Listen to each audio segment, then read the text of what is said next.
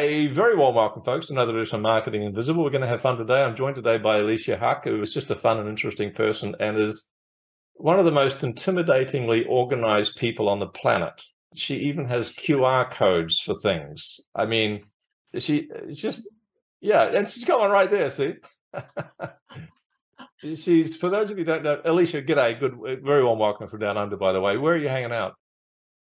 Denver, Colorado. It's a beautiful, perfect fall day as we record this. One of the best organized voting states, and this is the day of the midterm elections in the US, folks. So Alecia has been out and voted at her favorite art gallery.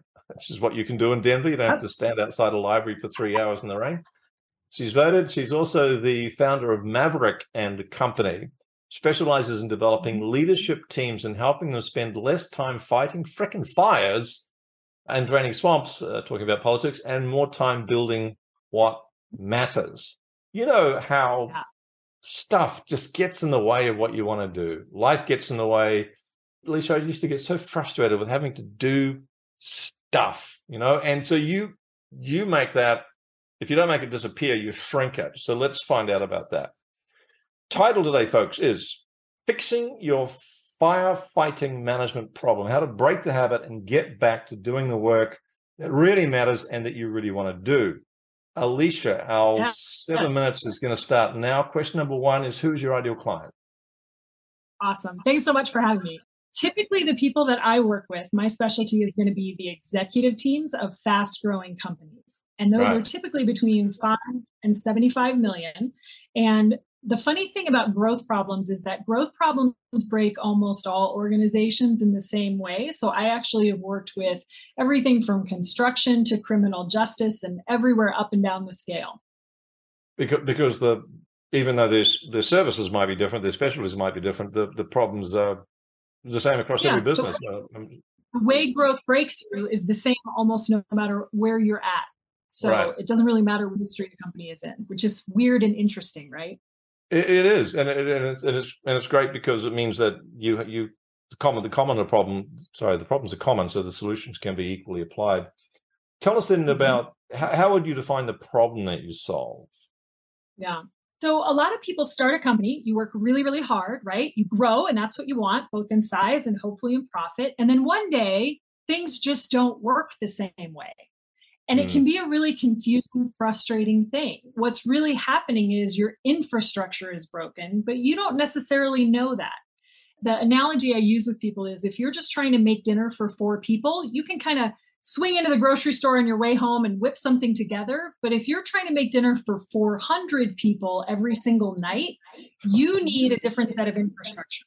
You need a plan for how you're going to get. That's a terrific analogy. Right? Me, I just go through drive-through. 400 Big Macs, please. Yeah, that's a great analogy. So, and I guess any little issue when you go from 4 to 400 gets magnified. So the things that are problems that aren't a problem with 4 are a problem with 400. Absolutely. Okay, and you don't know that it's an infrastructure problem. No, and then the problems grow with the business. They grow in size, and the frustrations grow, and so on. Just over 4.5 minutes left. Let's go to question 3. What's going on in the life of one of your executive leaders in their business life where they're going, hang on, I've got symptoms of this problem that Alecia could help with? What are the symptoms? So you guys are going to love this because you can't just say it's a certain revenue mark and there's no number of employees. It just varies too much from industry to industry. But there are 5 really good, reliable signals, right? Here they are. First one is you have good people, but for some reason, it's really hard to get good work out the door on time. Everything just is slow and you don't really know why. Second thing is you're going to feel like you spend all your time in meetings just trying to figure out what's happening and you don't have any time to do your actual job. That's a clear sign your infrastructure is broken. Third one is people are going to miss things they shouldn't. You're going to see quality issues pop up and you're going to hurt your best clients. It'll be really frustrating.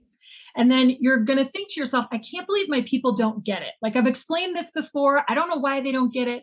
And last, instead of having leaders that really step up and solve problems, they'll pass them up the line to you and it'll drive you crazy. Right. That's a nice little list of painful symptoms. How tempted do you think that leaders are just to blame the people and not understand it's a systemic, it's an infrastructure issue? it's really common. You think it's your people. I don't know why I can't get them to step up. I don't understand how they don't get it. You see how it's all tied together, and even what you're doing to contribute to it. And do you get, sometimes you get that they just don't seem to care as much as I do, but it's, anyway, I'll move on. I guess some of them do. Sorry, I'm cutting into your time here. I should stick to the script. Question 4, 3 minutes left. What are some of the common mistakes that people make? One of the big ones is everyone has to work harder. Everyone has to work longer.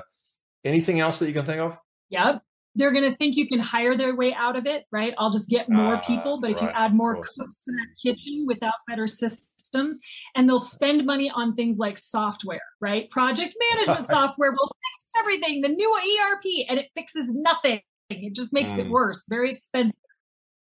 So working longer, working harder, hiring more people, throwing software at it, which could actually serve to just confuse people and slow them down even more if they don't get it right.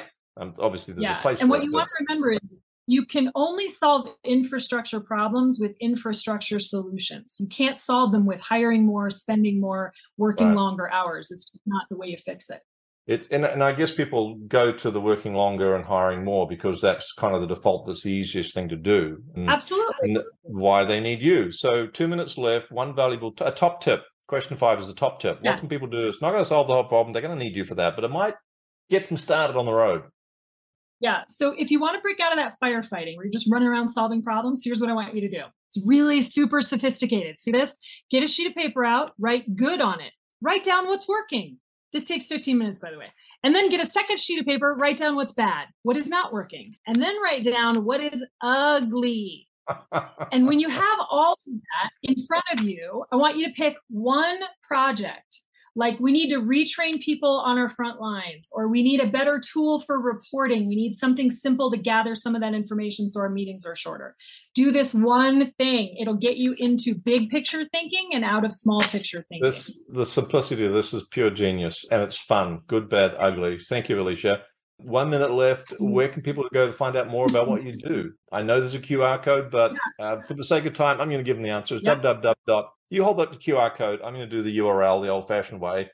www.maverickandcompany.com. If you go there, you'll be able to access this next part, but it's from the homepage, but it's /bigger-is-different. Maverickandcompany.com, bigger-is-different. What are they going to find there, Alecia, real quick? Because I've got one more question after this. This amazing download that's going to walk you through how to find the best high-value targets. What are the structures you want to build next in your business? Nice. I put all of the good stuff from 20 years of client work. Go get it. 15 seconds left. What's the one question I should have asked you but didn't, and the answer in less than 10 seconds? What do I want people to know? You don't have to be somebody you're not in order to win. You don't have to have a rule full of binders. You don't have to sell your soul or go for it. You can win as you. Perfect. Alecia, Huck, thank you so much for your time. We did it. We did. Fist bump. Thanks, Tom. Whoop, fist bump. Thanks for checking out our Marketing the Invisible podcast. If you like what we're doing here, please head over to iTunes to subscribe, rate us, and leave us a review. It's very much appreciated. And if you want to generate 5 fresh leads in just 5 hours, then check out www.5hourchallenge.com.